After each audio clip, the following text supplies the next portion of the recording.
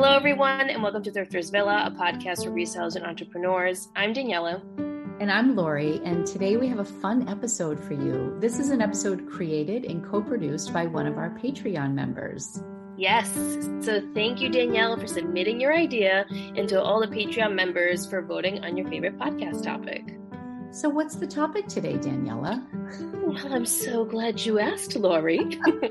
It's all about pricing strategies, how we dictate a price for an item, how to research items, and how we figure out what our bottom line is on each item that we sell. Fun. All right, let's get started, everyone. We'll see you at the table.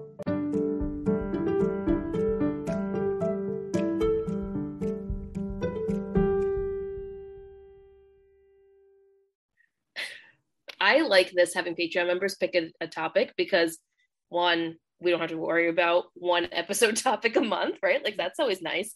Yeah. And two, we get feedback from our actual listeners and what they want. And I don't know that we would have ever come up with this. Nope, we definitely wouldn't have. I think we've touched on this here and there in episodes, but this is... We always talk about pricing in some format, but we don't really just like hit it head on, you know? Yeah. And now we don't have a choice but to hit it head on. Yeah. So we decided that we were going to like take a different, we were trying to decide how we would best articulate our pricing strategies without it being too boring, or like, we weren't really sure where to take this. So we decided that we were going to look at some of our recent listings and just go off of that, because I don't know, that's real life. So we figured we'd take some recent listings and just discuss our whys, and hopefully that will be helpful. Yeah, we'll try to pick different types of items like retail arbitrage, new tag, vintage, whatever. I don't have that many vintage pieces, so I can't really speak to vintage, but I know Lori has a few. So we'll just kind of go from there. The first piece that I want to talk about, and I have like some like bullet points that we'll touch on. So like the first piece I'm talking about, it's new tag item. It's retail arbitrage. And I know, Lori, you have a retail arbitrage item as well that you can speak to. And I think we've talked about retail arbitrage in length in other episodes, but when you're sourcing retail arbitrage, it's just a different animal. It's a totally different beast. Price points are different. Sometimes you can hit it really well and you can get things at thrift store prices. But there's a little more work and a little more research that goes behind it. And your pricing strategy and your profit margin also changes as well. Sometimes it works out really well. Sometimes you break even. Sometimes, you make maybe $10. And that's just the way it is. It's retail arbitrage is just different. So Lori, when you do retail arbitrage, what are like your must-have things you look for while you're sourcing the retail store? Or like, is there something in particular that you're always going towards when you're sourcing in a retail store? I mean, I usually hit the sale rack first and foremost. I'm really rarely buying something at full price. I don't know if that goes without saying, but I'm usually looking for clearance and then a percentage off the clearance, like something that's going to make it worthwhile. Recently I did like a Madewell order online, and it was like 40% off sale stuff. And even at that, because I've been burnt on some Madewell retail arbitrage, I did some RA for Good American a couple of years ago, still sitting on some of that. You do have to be careful, because even if it's a really good price, if the sold comps aren't there, or if it's super saturated, or if it's just an undesirable item, like it can be 10 cents. And well, if it's 10 cents, then it's worth it, right? Because you're not paying much. But when I'm paying like even over $10 for like a Madewell shirt, if it's only going to sell for 28, right, or even 30, and then Poshmark takes $6, that leaves me with 22. If I paid 10, all right, well, I've doubled my money, but I'm putting up more capital. So if I'm going to put money up front, I usually want to make sure that it's almost worth paying up for like higher quality items, that the return's going to be a little bit better, that I'm making $30, $40, $50 back. Because like just a $10 return or $12, $15 on an RA, it's like, I might've done better at the bins, so you just have to be careful. Usually I'm looking for hotter items, like always looking for Levi's right now. I picked up a few pairs yesterday and they were on clearance. So that's great. But you got to watch out for saturation. that's something I have to look out for. What about you? Yeah, I agree. I think for me, when I'm in the retail store categories, what matters most to me, and this is where like pricing strategies gets tricky. And that's why Lori and I are, going to give examples of items that are in our closets, our personal closets, because this can vary across the board, right? Like most of the stuff that I'm going to pick up is going to be denim, um, coats, jackets, jeans, shoes. Like those are really the things that I'm focused on. On occasion, I may pick up dresses, but it's got to be a really special dress for me to pick up retail arbitrage. I just don't want to sit on an item like that. So I definitely look at price as well, but I have learned with time and experience that sometimes it's worth it to pay that higher price in the retail store because it's either an item that's no longer available on a website, or it's still a hot piece that people are looking for and you just can't find it anywhere, or maybe it's very select sizes that are available online still and you found that one size that's sold out everywhere. Mm-hmm. And let's say that, for example, I can go back to my Nordstrom rack haul that I did last year when everything started to reopen, and I found 2 pairs of Burberry loafers, and I was so afraid to pay that $100 for each pair because that was the most I'd ever spent on a piece. And I sold both of them, one for $350 and one for $400. So like, yes, the initial investment was huge, but I did so much research in the store to make sure like, okay, these aren't available anywhere anymore. People are looking for them. There was a lot of in search of online. So like, I knew that spending the $200 would be worth it in the end. Right. But again, this comes with experience, and it just requires a lot of research. So retail arbitrage sometimes, like you just need to be ready to take that risk, and not everyone's there, and that's fine. And not everybody enjoys it. I mean, I don't enjoy RA as much. Like I enjoy the hunt, and I say a lot for me. I don't know. I still find things at the bins that, if I spend $1 or $2 on it and it flips for 40, which is pretty common, then I'm making all that in profit. And for a lot of people, that $200 investment is a problem. It's a capital thing up front. Okay. There are people on strict budgets. So you really just have to figure out what bucket you fall into and what you're comfortable with.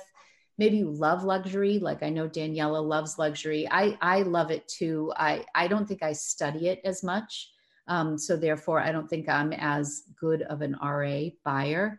I'm more of an emotional shopper, and that's kind of burnt me a couple times. But like last year I bought like 10 Madewell turtlenecks. And I remember when I first bought them, I think I paid $5 or $6 per piece, and thinking, oh, this is amazing. And then I sat on them for quite some time, right? But I bought them in the summer, and then October, November came around and every single one of them sold. And I would say that they were about $25. That was like the average selling price, I'm guessing, which in the long run ended up being a good purchase because it was just one listing I had to make. So that's when RA can be kind of fun too, is if you can get multiples of something and you're only doing one listing and it just keeps paying you, and that's kind of how we shop for Amazon too. You're looking at a SKU more than you're looking at what the return is on one. You're saying if my investment is X amount, but I'm buying 20 of them, I may only be making $15 per item, but that's times 20. And I'm only doing the work for one. So that's kind of a perk of RA if you find multiples too. Yeah, that's kind of my thought process with all the Levi's that I just found, which is basically all my new at tag stuff that I have right now. Yeah. And I also found a bunch that were marked down, which helped even more with my cost of goods. My average cost of goods for all the Levi's stuff that I have, including the denim jackets that I've been finding, has been between $12 to $15. So that's worth it to me when most of these pieces are $98 or above retail, which I think, when it comes to pricing, and this is kind of where we can go into it, when it comes to new at tag, the price might be 98, or it might be 108, or it might be 150, but the resale doesn't necessarily coincide. Even if it's a new item that just was released in stores, like that doesn't necessarily matter.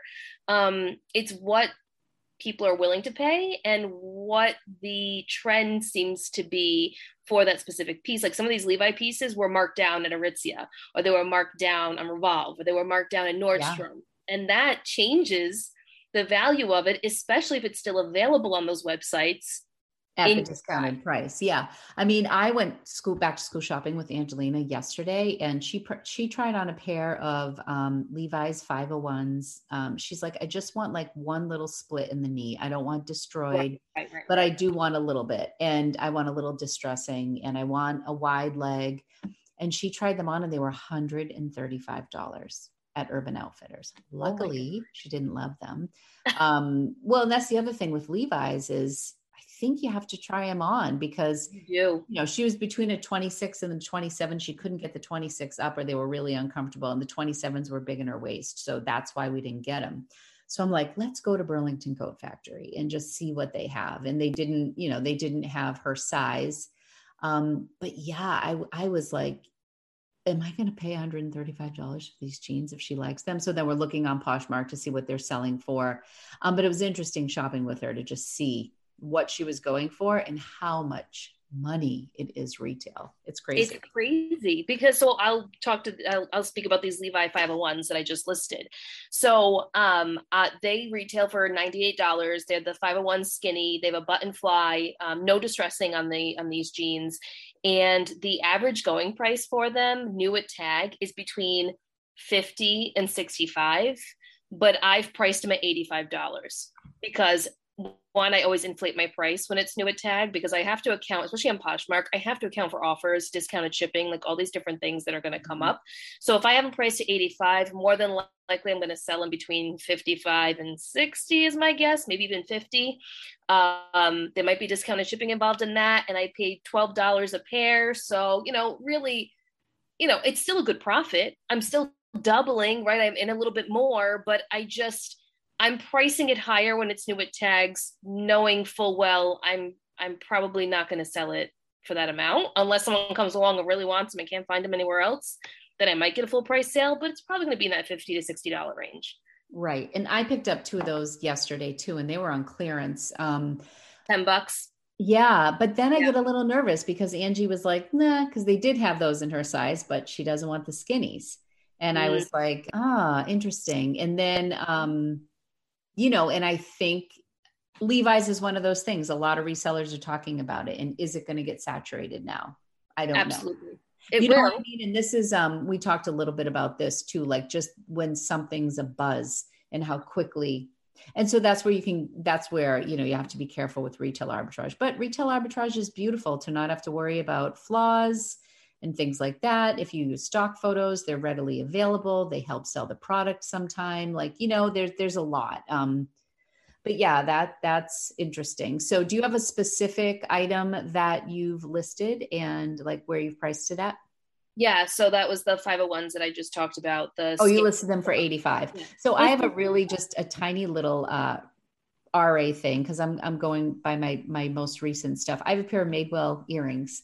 They're little chain drop stud earrings. They're super cute. I got them on that 40% off sale. I think I paid $4 or $5 for them tops. All right. They were listed at 24, so it's not going to be a huge thing. This was something I wanted to be able to cross post over to eBay and be able to do like $2 shipping, $3 shipping. Super cheap shipping. When I was in Madewell, funny enough, they're sold out online. But in the Madewell store, they were on the sale rack where you got 25% off, but they were priced at $17. Oh. So I'm like, well, they're kind of comparable. So I have them priced at $22. It's not going to be a big profit, but they were cute. And I was like, maybe Angie will like them. One of those things. So this is kind of they'll probably sell for $18. I'll probably make about $10 on them when all is said and done. I feel like though, when it comes to pricing and retail arbitrage, it's something that sometimes it's just nice to have new at tag items in your closet because it attracts a certain buyer to your closet.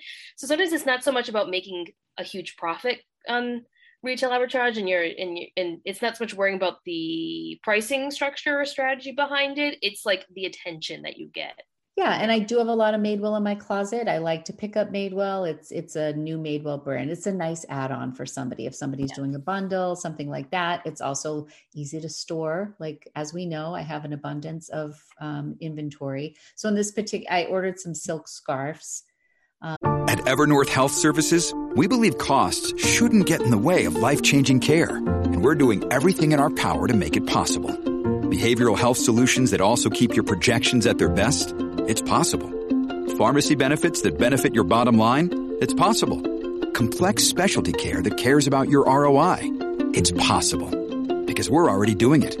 All while saving businesses billions. That's Wonder made possible. Learn more at evernorth.com/wonder.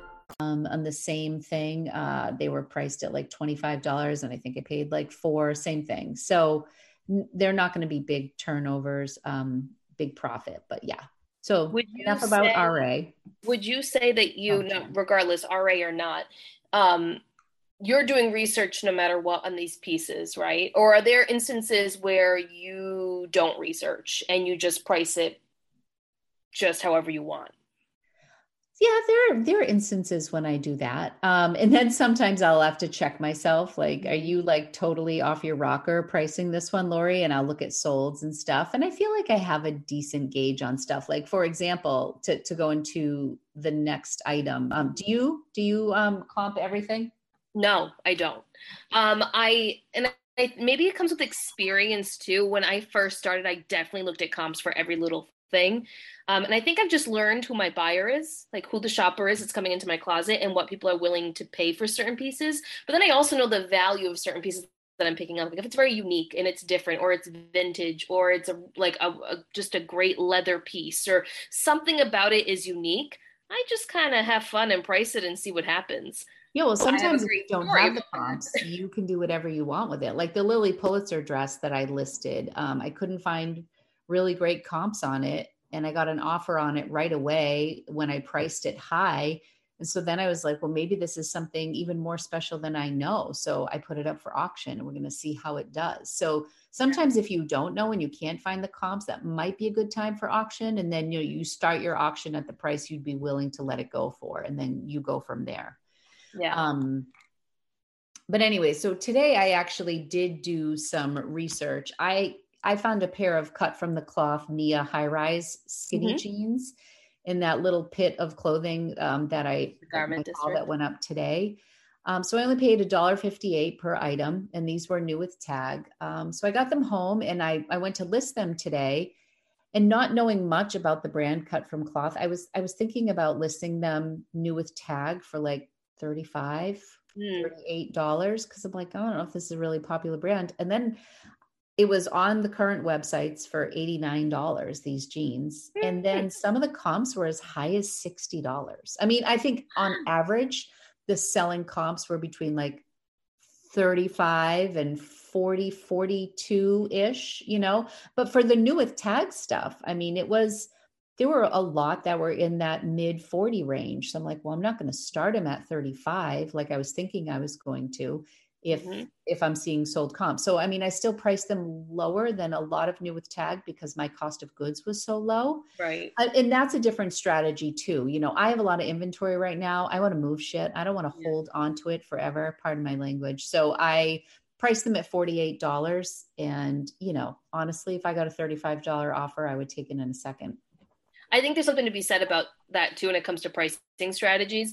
If your buy-in cost is so low, and you see this across the board with like high volume sellers, if they're going to the bins all the time and they're paying like $1 per piece or less, they're generally pricing their items at a lower price point, unless it's something super rare. Like there's always those instances, right, where things are gonna be priced higher. Right. But like if you look at even like a local shoe seller that we have here in New England, Renzi, so Ryan and Lindsay, they generally price their shoes at a very affordable rate between like that $30 and $50 mark. And they're selling them typically for full asking price because their price point is so low and their buy-in cost is so low. So there's something to be said about that too. Strategy. I mean, some people use that strategy to like look at everything and price a little bit lower. I look at everything and I price middle high.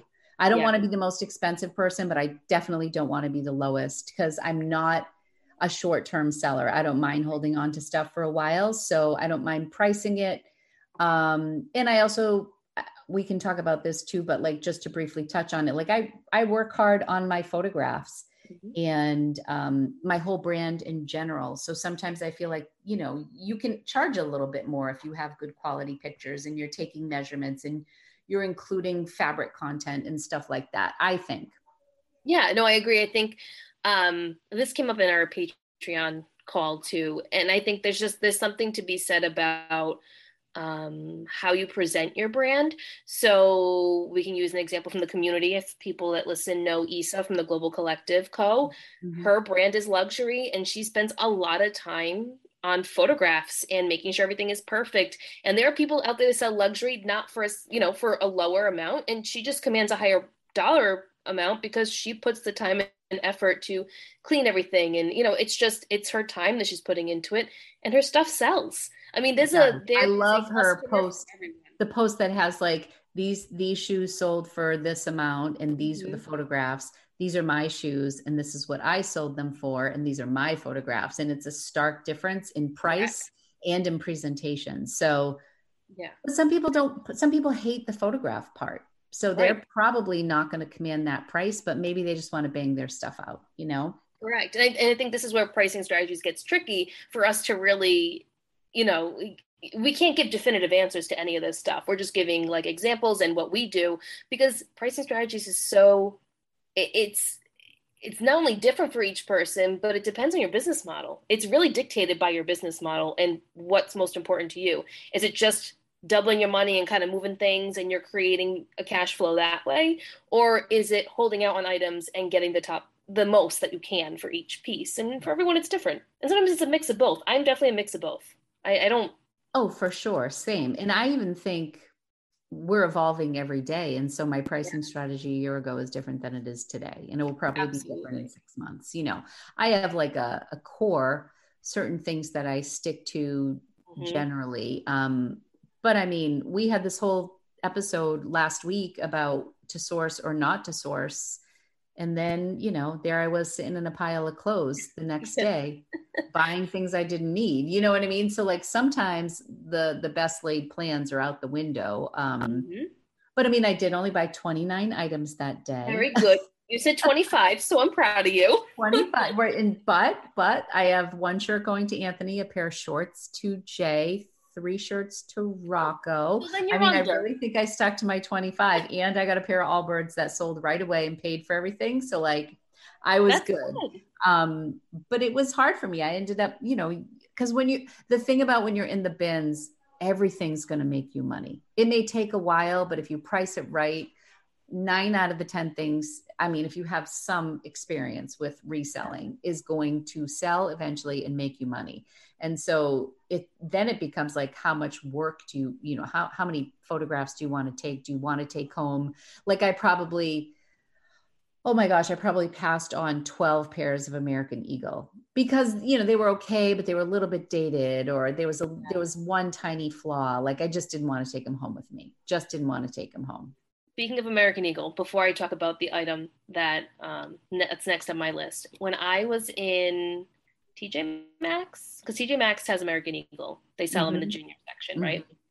It was a mother-daughter duo, and they were shopping for back to school, and the mom was like, "Oh, look at these American Eagle jeans. They're a mom jean or whatever." And the girl looked at her mom and said, "Mom, no one wears American Eagle anymore. That's why they're in TJ Maxx," and walked away. And I was like, interesting. Note to self. Does the current generation not look at American Eagle the same way that maybe the last generation did? Even 5 years ago. I mean, it's funny because when I was with Anne, she wanted Levi's. And then we went to American Eagle. She's like, "You know what? I don't really care, Mom. Like, I just want a pair that looks good on me. So as much as I want Levi's, I don't really care all that much. So why don't we look at American Eagle?" So I said, okay. Angie's not a big brand person. I feel like she always looks adorable, but she's just not like, she knows what she likes. Like I said, we were in Urban Outfitters and she bought 3 tank tops and it cost $65 for 3 ribbed cropped tank tops at Urban Outfitters that I probably would have passed on in the bins. And I mean, we looked at everything and that's what she picked. I was like, are you kidding me? But anyways, and then we went into Hollister, which she never goes in. She's like, my college roommate swears by Hollister. Right. Hollister's having a moment though. Like I feel like Hollister and Abercrombie are making a comeback. Well, because they're Y2K brands. That's why. Because they were so big in Y2K. And I mean, that's what I'm guessing. But anyways, we went into American Eagle and everything was shredded. Like they were just shredded jeans. Really? Or they had no distressing at all. And Angie's like, they're just too extreme. I'm sure I would like the fit of a lot of these, but I don't want them ripped from top to bottom. And I don't want plain. So we passed. She didn't get any jeans. We ended up not getting jeans. We went to a lot of places looking for jeans for her. Huh.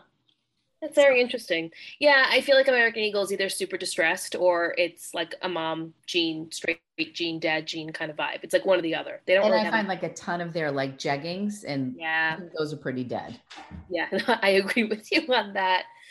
I'll talk about my next piece here, and it's actually an item that sold within a day, but I do want to mention it because I think it's a brand that people, myself included, pass on all the time. Like I'll buy it for myself, but I won't necessarily buy it for resale. And it's the Banana Republic Long and Lean blazer that I just sold. It was Banana Republic, like not the outlet, regular Banana Republic from like a retail store. It was new at Tag. It was a size 20, which I think probably helped in this sale. Oh, sure. But when I picked it up, I said, you know what?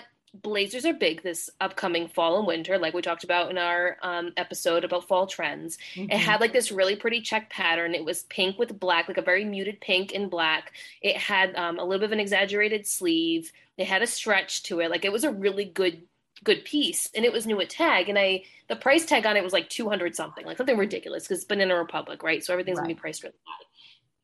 So I said to myself, all right, I'm gonna pick it up based off of style alone. Forget the brand. I'm gonna pick it up off of style, but I'm gonna price it high because everything that I see online when I was doing my research showed that it sold between $60 to $150. And I was like, wow. Is this a fluke? Like, like sometimes you don't know. Some people just really love the brand and will pay whatever.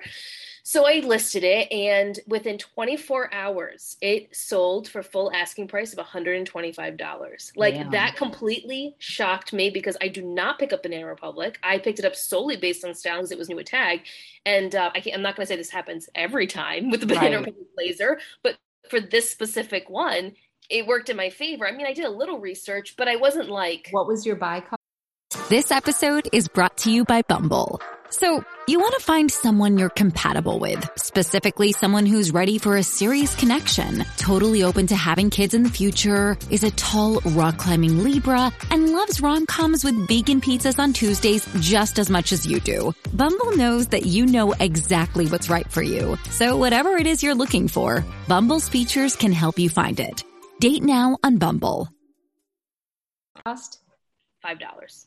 Holy shit. Wow. That's good. What is my mouth today? That's all right. You can be potty mouth tonight. I'm tired. That's awesome, Daniela. That's just, it's not a piece I would normally pick up. I looked up some comps, but not really, because Banana Republic comps are typically really low. I mean, you're not going to find. Sometimes it's just timing is everything. Like you get those pieces, you happen to get the right size for the right person who's looking at it, and you list it and it gets pushed to the top because it's a new listing, and boom, it goes, And that's kind of the name of the game. I mean, I feel like for me, pricing is almost like it's a game. It's okay, I'm going to price it this and I'm going to see what happens. And if I start getting a lot of low offers, that's my cue to probably change my price because it's probably too high for that piece. I mean, and it's tricky because it's almost like the slot machines when you pull that, when you put your coins in and then you price something high and it sells right away, then it makes you want to price it high the next time. But but if you're willing to sit on things, you can wait. I mean, sometimes for me, I don't know why I sit on stuff. Sometimes I'm just like, just let it go. Just get it, just get rid of it so you can go sourcing again. Get rid of, and it depends though, and sometimes like I had a pair of shorts that I had listed for $32. They were vintage swim trunks that somebody had already sent me a $20 offer on them. And I countered only because Rocco said he wanted the shorts and then he never wore them. I should have sold them for $20. I bought them at the bins. So I have them listed at like 32. But this was the second offer I got today. Someone offered me $10 and it just annoyed me that I had something priced at 32 so I countered at 30 just to be a jerk. Jerk. I do the same thing. It's fine. Or I do the minus $1 thing. Like it's priced at 30. I'm going to send you an offer for 29. Thank you very much. Yeah. Like, and honestly, if they had even sent me half off, if they had sent me like $16, I would have countered and probably sold them for 20. You know what I mean? But because they offered me such a low thing. So, but again, that's a function of, I can sit on stuff a little bit longer and I was in a mood. So that's how I responded. I'm going to talk about a pair of boots that has surprised me for how long it sat, and maybe I need to rethink my pricing strategy. So we're going to talk this through. I have a pair of Frye boots. Mhm. They're knee height. They are the Melissa Trapunto leathered riding boot. They're Melissa boot. Okay. They're like a tan cognac type color. Mhm. And they've been sitting for almost a year. I have them priced kind of high, which is probably my first mistake, but I've sent a ton of offers on them and I don't get anything back. I've sent offers as low as like $60 and still haven't gotten anything. Funny. Yeah. So I'm a little confused. It's funny you mentioned those because I was having this skinny jean debate with Angelina over those Levi's 501s. And I said, well, what do people wear with tall riding boots? She goes, well, when tall riding boots come back into fashion, Mom, I'll let you know. And I was like, look, Angie, Really? no, then the old lady in me came out. I was like, riding boots are classic. They never go out of style. They never go out of style. Maybe they're not. I've worn them for years. But so anyway, I remember about, I don't know, I've had my Melissa Frye boots. I have these tall Frye boots. I've had them for probably 3 or 4 years. I remember buying them one week, probably 4 years ago, because I bought them during one of Angelina's competitions in downtown Boston. I went to the Frye store and then I found the ones I liked and I found them cheaper online and ordered them. Classic me. But I remember trying them on. They were like $400. And I think I got them for like $270 and I was so excited. Now, granted, I didn't buy them secondhand. This was 4 years ago, maybe 5. So I have sold 2 pairs of Frye riding boots just for reference for you. The first pair were pre-owned and they sold for $115. They were like the classic, chestnut brown. And then I sold a pair of tall, same ones in black, new with tag, thinking like, oh my gosh, these were retail arbitrage. I think I paid about $50 and then they only sold for $100. Well, that's disappointing. And it took a while to sell them. So I don't know. I mean, I am a forever love my Melissa Frye boots. Like I love them. But that's interesting. So I have them priced at $155, which I know is on the high end, but I did that on purpose. Are they new? No, they're not new. They're used, but they're in really good condition. Even the sole, like they're in really good condition. They're fine. There's nothing on them. Like there's no scuffing. It's just got like a little bit of a vintage kind of look to them. And maybe that's why, maybe it's the color. I mean, those look like the ones that I sold. Are those the Melissas? Yeah. Yeah, these are Melissas. So I sold a pair that looks like that. They're called the Phillip because I don't know. These are called something else. This is like it's got the old Frye label. Okay. So there, I mean, I sold a pair of vintage tall Frye boots from the 70s for $70. Those are more recent, but can you talk about one more of your pricing strategies? And I have to go give somebody a hug. My friends are here to say goodbye to Angelina, one of my best friends and her daughter. So I'm just going to run into my kitchen, give them a hug. Yes. If you don't mind talking about your next item, I will be right back. Mind at all. I'm actually, let's see, let me scroll here and see what I can find. Let me do an athletic piece. Okay, so this is a good one to talk about. I am not a huge fan of picking up Fabletics. It just doesn't really move for me, but I do make exceptions to this rule, as we all do. I usually pick up Fabletic dresses, especially if they're new with tags. Generally does well for me, or Fabletics sports bras that are new with tags, or if it's a sports bra that's under $5 that I know that I can definitely sell. So I picked up this Fabletics dress. It is called, let me just scroll here, the Fabletics Nema black cotton knit maxi dress. It was new at tags. It retailed for $79.95. I paid $13 for this. I have it priced at $60 since it was sold for $80, and it hasn't moved. It has a ton of likes on it. I just relisted it actually the other day because it had like 35 likes on it. This is a Fabletics dress, Lori, that I'm talking about. It's new at tag. It retailed for $80 and I have it priced at $60. And I kept the pricing the same and I relisted this the other day because I had over 30 likes on it. So I've sent offers and stuff. And this is where pricing and items can be so frustrating. It's like, okay, so do I just relist this again and just list it at $40 and call it a day? But like the comps on it are actually really good. So it's just like, I just gotta wait for the right buyer. Am I gonna be patient enough to wait for the right buyer? And I think for this specific piece, because it's such a classic athletic style dress that like Athleta sells, Lululemon sells, like it's a very similar style to like a long maxi dress that any of those other brands would sell. I think I'm just gonna sit on it and I'm gonna wait. And that's a decision that I'm okay with. But I think if it was a piece that was a little more obscure that would be more difficult to sell, maybe I would just delete it and then list it again at like 40, 45 and call it a day. What do you have it priced at? 60. It retailed for 80 and the comps are between like 45 and 55. I don't know. It's tough. I believe it was Fabletics is a tough brand. I've had certain Fabletics pieces go quickly.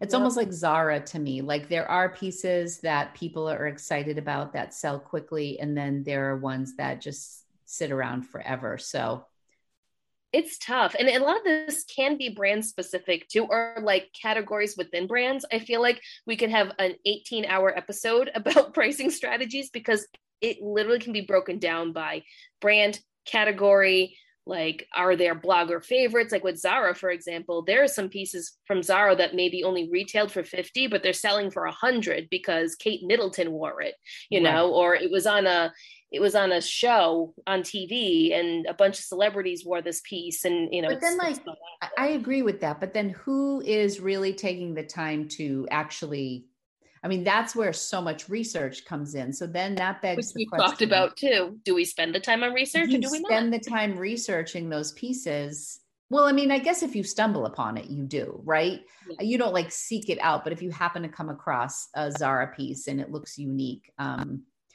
you know, it's funny. We walked through Zara yesterday too. And Angie's like, I am just not a Zara girl. She's like, and my friends live for it. Like one of her friends had posted in her story, like, Zara, please sponsor me. Cause she had done like back to school shopping and her bed was like covered with Zara. And we walked through and like, I don't know. I don't know. Not Angie's vibe though. It's definitely not Angie's vibe.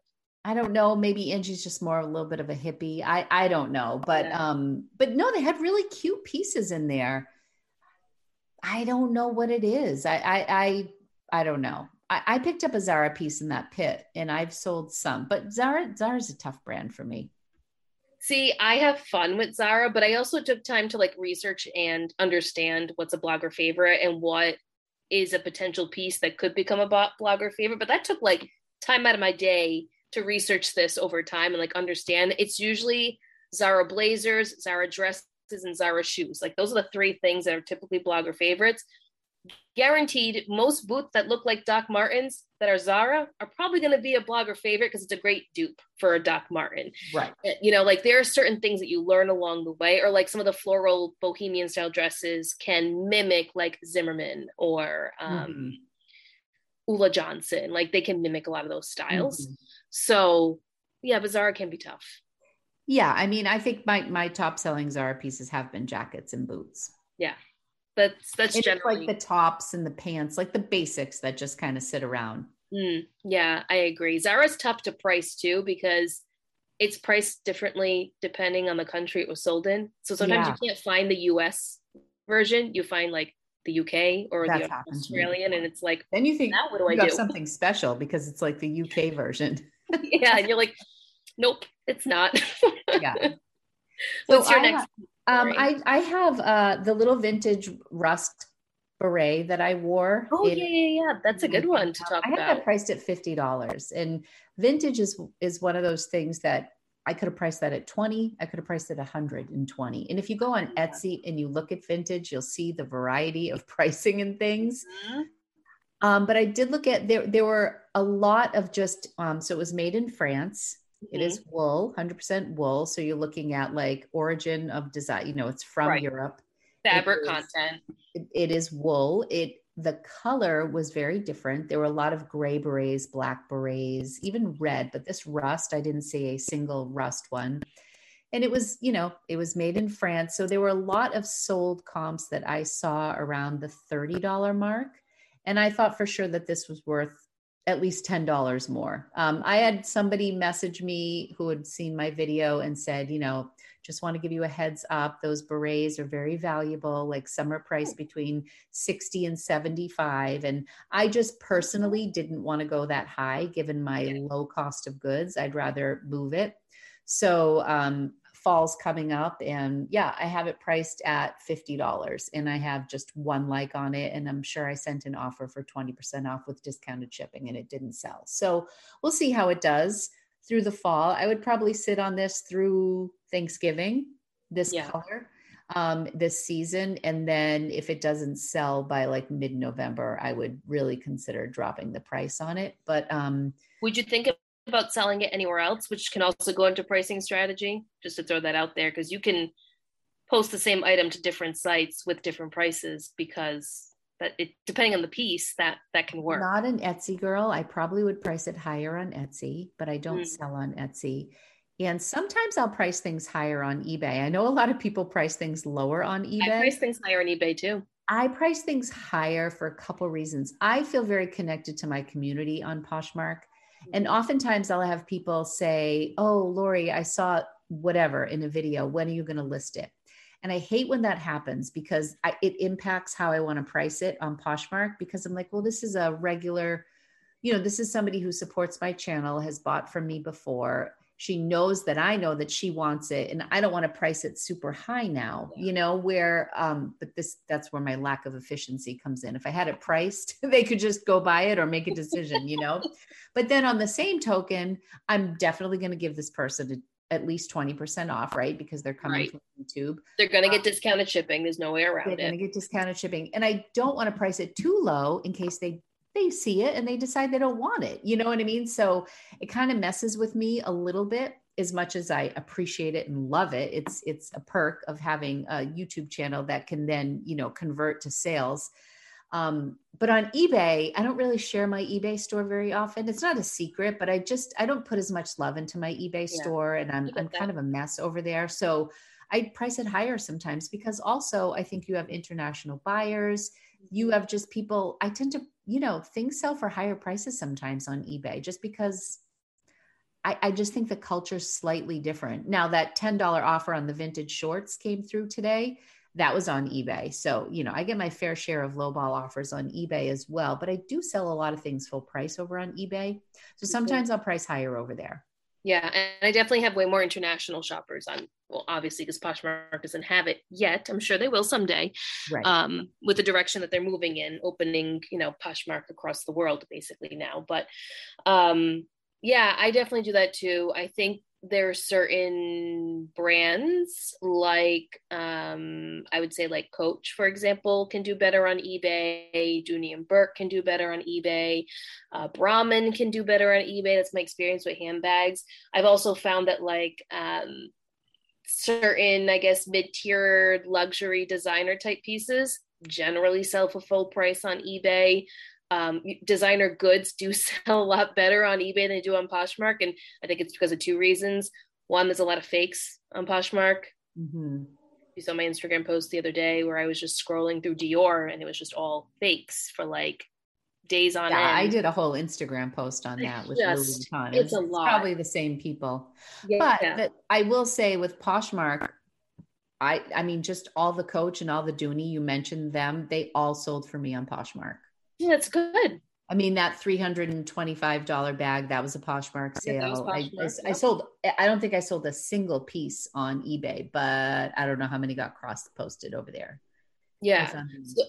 So speaking of Coach, go ahead. Sorry. No, and I did just recently buy that Givenchy bag, the Antigona, and I'm still actually nervous about Poshmark's authentication. Like even though it went there, I paid $500. It was authenticated at Poshmark and it's being shipped to me right now. I'm still a little nervous. I'm curious. I want to trust Poshmark's authentication because the bag, it sells pretty regularly around $1,000. And so I don't know. We'll see. This is a first time for me.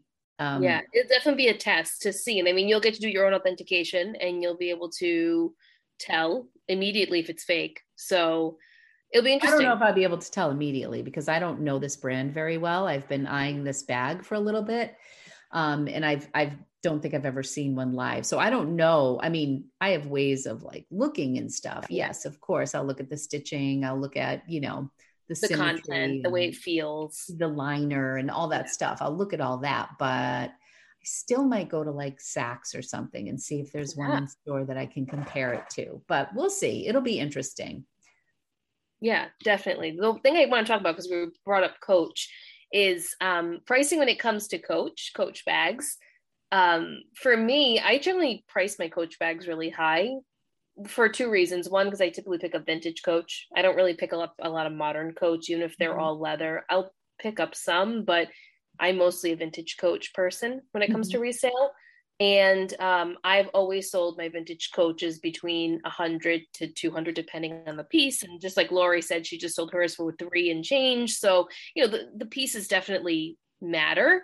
The only difficulty I have when it comes to pricing and like understanding how to price these pieces is doing the back end work and understanding which vintage Coach piece I have, because Coach has been around for so long and it can get very overwhelming looking at all of the research and looking at all the videos and the websites and understanding which style it is that you have and how the leather was made at that time and like all these different things. Like this is like my bottleneck when it comes to Coach in particular, because I can spend hours just trying to understand how to even price this, where I probably should just list it at a price that I think is fair and call it a day. But I don't want to be in a situation where it's rare and now I'm pricing it at $100, but it's really worth $400. Do you know what I mean? Like this is where I struggle when it comes to pricing with Coach.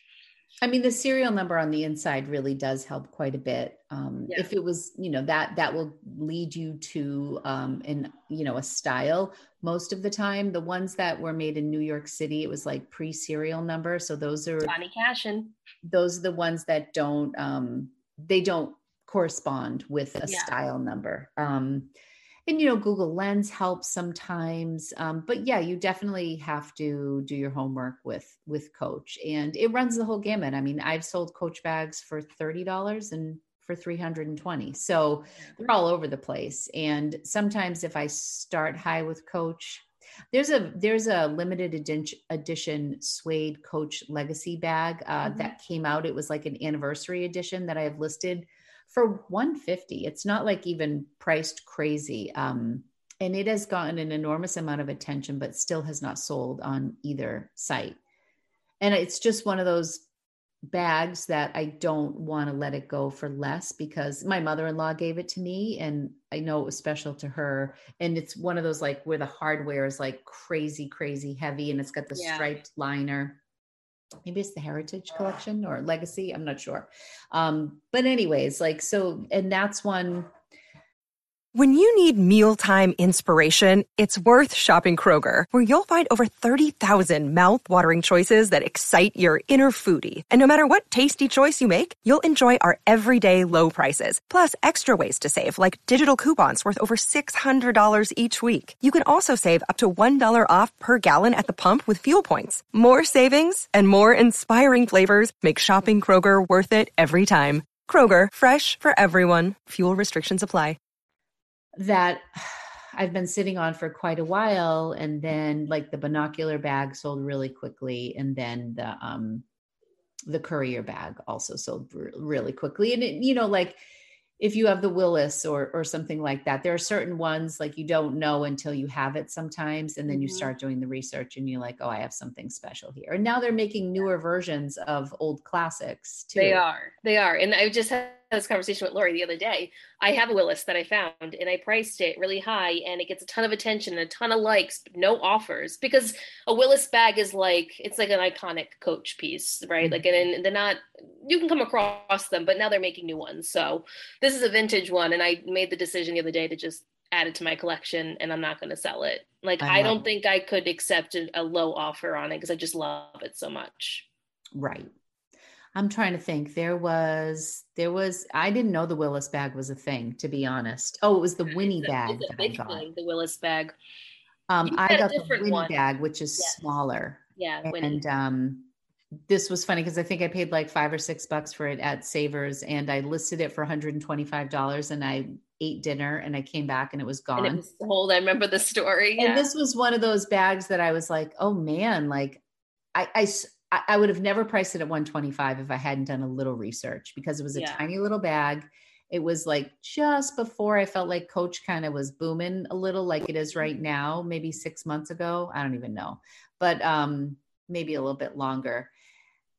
Yeah, I was surprised by the comps on it. So I was really like throwing up that 125 to see what would stick, full well thinking that, oh, I may end up selling this for like 75 or whatever. And then it made me think I should have priced it higher. Who the heck knows? Coach is a beast. There's a lot to it. I think a lot of these brands, classic brands, they're really all over the place. Like we could never tell you what to price things at ever.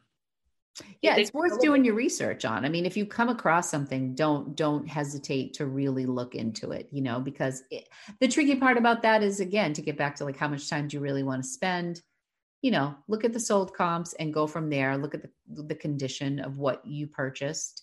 If you have a color that's unique or more desirable or whatever, it's a fun little game. It is. I mean, I think what bills do you have to pay that month? Exactly. What do you have to pay? What's on your agenda? How much inventory do you have sitting? Like, what do you want to move? How quickly do you want to move things? Like all of these play a part into pricing strategies. I think that's really the whole like moral of the story to this episode is A, this is unique to every person, every business, and it's just different for everyone. Mm-hmm. B, there's a lot of factors that go into it. Like we just said, do you need to move things? Do you need the cash flow? Like what's happening in your business and in your life? And like, what's your business model? Is it like Lori and I, where we're kind of like, yeah, we like to flip things quick, but we also like to hold on to some pieces because we understand the value of them. And maybe we don't want to let them go right away until that special buyer comes around. Or are you someone that just wants to flip quickly and just keep getting that capital and get more inventory? Like it just varies. Yeah. And I'll be honest too, this is kind of a weird Lori thing. There are certain things that like, I'm not a huge outdoorsy person. Like, so for example, like Keen shoes or like LL Bean windbreakers or Columbia, like those brands just don't do it for me, but I realize the value in them. So sometimes I'll pick them up and I price them to sell them because I just want them gone from my closet. Like that's an immature attitude to have towards certain brands. But there are certain things that I'm like I know I need to pick it up because it's a good price, it's good quality, it's going to sell, it's sought after, but it's still just not me. So I'll buy it and then I'll price it to sell. And then it'll just like, I just get that. I should probably use that strategy with more things. I'd sell a whole hell of a lot more stuff. I feel the same way sometimes. I feel like I'm so stuck in my ways and so stuck in the way that I price things that I probably would sell way more if I just gave in a little bit and like didn't have so much control over, like I'm a control freak when it comes to my pricing. I'm a control freak. I admit it. Well, here's a good example of something that recently sold. I bought those Croc heels. Yeah.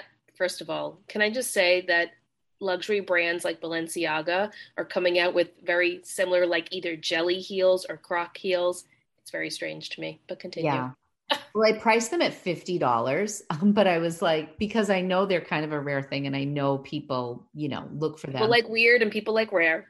Yeah. But I mean, I got a $30 offer and I took it and I paid $8 for them. I didn't even counter. I was just like, yeah, you can tell. But Crocs is one of those things like, I have one pair of Crocs right now that are in my closet and they're probably the coolest Crocs ever. They're slides and they have like, the ones that were in your haul, right? They were in my recent haul, but to me, they're the coolest Crocs ever.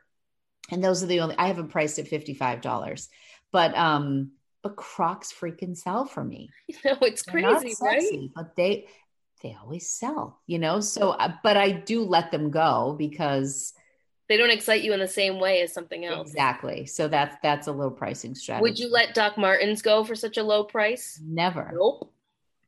Would never happen. I still have that rare pair that we bought together. Yeah. That I have priced just stupid for like $400. You have those on eBay? Those really should go on eBay. I know. They should be relisted. They've never been relisted. Do you want to know how many likes they have? This is probably where a ton. I'm the worst with this stuff. This also goes into pricing strategy, FYI. Is it time to relist and maybe readjust? They have 46 likes. I mean, so there's interest in them. So it's the price, maybe. One of the problems is the size is worn off. Yeah. So I like measured the bottom and estimated the size. But I mean, I've sent out 50% off offers on this and still nothing. So I mean, if they're not selling for $225, I need to relist them and I need to drop the price. Yeah. Maybe list it at $150 and go from there. $150. I know. But listen, I've sold made in England Doc Martens for $150, $175. And those are super rare. Yeah, but these are like, I know they're really unique. They're Van Gogh. They're pretty awesome. This is artwork. It is pretty awesome. Yeah. But I mean, hey, if I would put them on eBay. I might take them. I think I paid like $30 for them. I'd put them on eBay. All right. They need to go on eBay because an international buyer might really like those. Like I'm thinking like someone from like Asia, someone like North Korea, South Korea, like they love that. Japan, they love that kind of stuff. They love American fashion like that. Yeah, I have to get on that. Lori's like, let me just add it to my list. Oh my gosh, I am like totally in the mode. Like I can't do a damn thing until I get my kid to college and go visit Anthony in Pittsburgh. I feel like my life is going to like be reborn again on September 1st when I come home and buckle down, you know? I know. But with that said, Lori needs to go pack because she's got a busy weekend ahead. And Has it been 45 minutes already? I said, Daniela, we should keep it to 45 minutes. I think we're at an hour at this point, so we need to cut it short. Oh my gosh. I feel like we just scratched the surface with this, but hopefully another episode on pricing helped a little. Let's do another episode on pricing. Maybe we'll dive a little deeper into something. I don't know. We'll talk about it and we'll dive a little deeper because I feel like this is a good like entry level beginner stage of pricing and how we kind of do it. So we'll chat. We'll figure it out. All right. I feel like I was all over the place, but I mean, sometimes pricing strategies are all over. It is all over the place. And I think that's kind of what this episode's all about is it depends and it's hard. It depends. Like if somebody's like, do you sell these? It depends. It depends. I don't know. It's true. And I think it depends on your capital. I think it depends on just so many different things. The one organized thing about me are my 5 pillars. Yes, your 5 pillars. Okay, and say them again so people remember these are actually what I do consider every time I buy something. Your home runs are the ones that check every box. Very rarely does everything check every box, but correct. I look at cost. I look at condition. I look at comps, cost, condition, comps, style, brand. Yeah. Are those the 5? I think so. But now, which one do you value the highest out of those pillars? Ooh, it depends. It depends on the piece, Danielle. It depends on the piece, right? Because if it's a pair of, say vintage orange tab Levi's 501s and the condition is beat to hell, made in Italy, it's not going to matter to me because they are incredible, but the cost would matter. But like if I got a piece that was so special, you can overlook other things. But if it's a Crofts and Barrow new with tag puffer jacket that I find at the bins, that's from Kohl's. Well, in that case, I'm thinking more like I could probably get $30 for this. The cost is really low. The condition is excellent. Right. The style is decent. The brand is junk. You know what I mean? So it depends. I guess I value. I can't say one thing because me neither. I can't look at one thing without looking at the rest.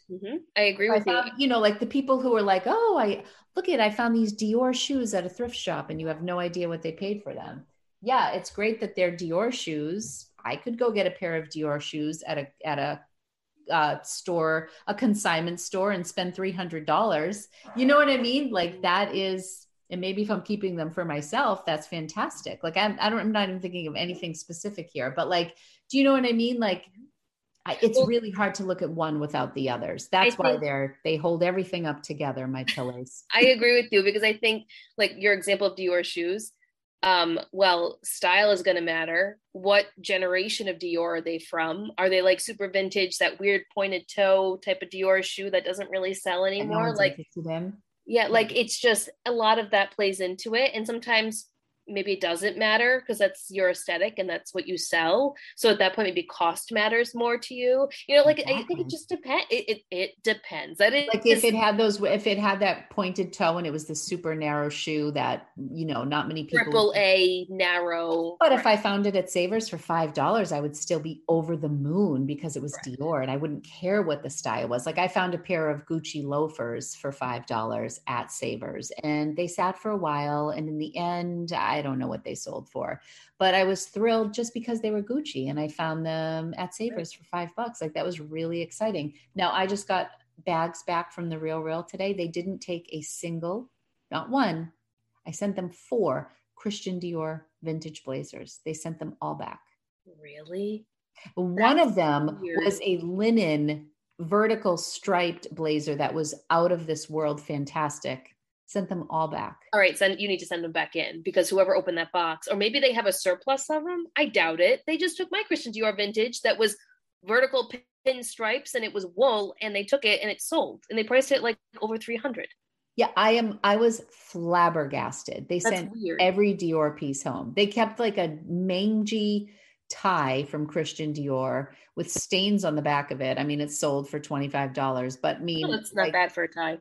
No, I was fine with that. I wasn't listing it. But like my point being, like it was, I don't know what they were on when they took my box in, but yeah, I'm gonna have to send it. It's also biased. You got to remember that it's very biased. So depends on the person. So you do it the Daniela way and you send it back in. The Daniela way. I love it. I'm gonna do it the Daniela way. Yes, everyone should do it the Daniela way and just send things back in. Hey, it works for you. It does. All right, guys, that's it for this episode about pricing strategies. Hopefully it was helpful. If you guys want to hear more about our pricing strategies or maybe in a more specific sense, let us know. Send us a message, and we'll get on that. We're recording this on a totally different night because Lori's going away. So I will mention the Patreon members after we're done recording. It'll be a separate little clip. I'll put it in at the end. Off the hook early tonight, so that we know, because someone might join at the end of the week. So we're gonna wait. We're gonna wait. Thank you, Danielle, for your recommendation. This was a fun topic and definitely something we can revisit. And for sure, maybe on Instagram when this post is up, maybe people can revisit the post and just write some questions if you have anything specific you'd like us to talk about when it comes to pricing strategies in the future. Yeah, let us know. We'll definitely do another episode on this because we can talk about it all day long. All day long. Thank you guys so much for listening. We appreciate you being here. All right, we'll talk next time. Bye. Hey everyone, it's Daniela, and I wanted to give a special shout out here at the end of the episode to our newest Patreon members. Okay, here we go. We had quite a few of them this week, so it's super exciting. First name we have, I am so sorry if I mispronounce it, Dillon. I don't know, but it's beautiful. Julia, Cassandra, Adriana, Claire, and Marilyn. Thank you again so much to everyone who has joined our Patreon family. We love having you guys there. If you're interested in joining our little fam, please click the link in the show notes. We would love to have you there, and we'll talk to you guys next time. Bye.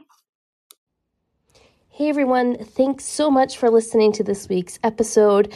This is just a reminder that Thrifters Villa's Patreon is officially live. You can find us on patreon.com/thriftersvilla. It is just $5 a month where we're going to offer you bonus content, extra episodes, a free downloadable a month, and live events. So make sure to check us out there, and we will see you next week.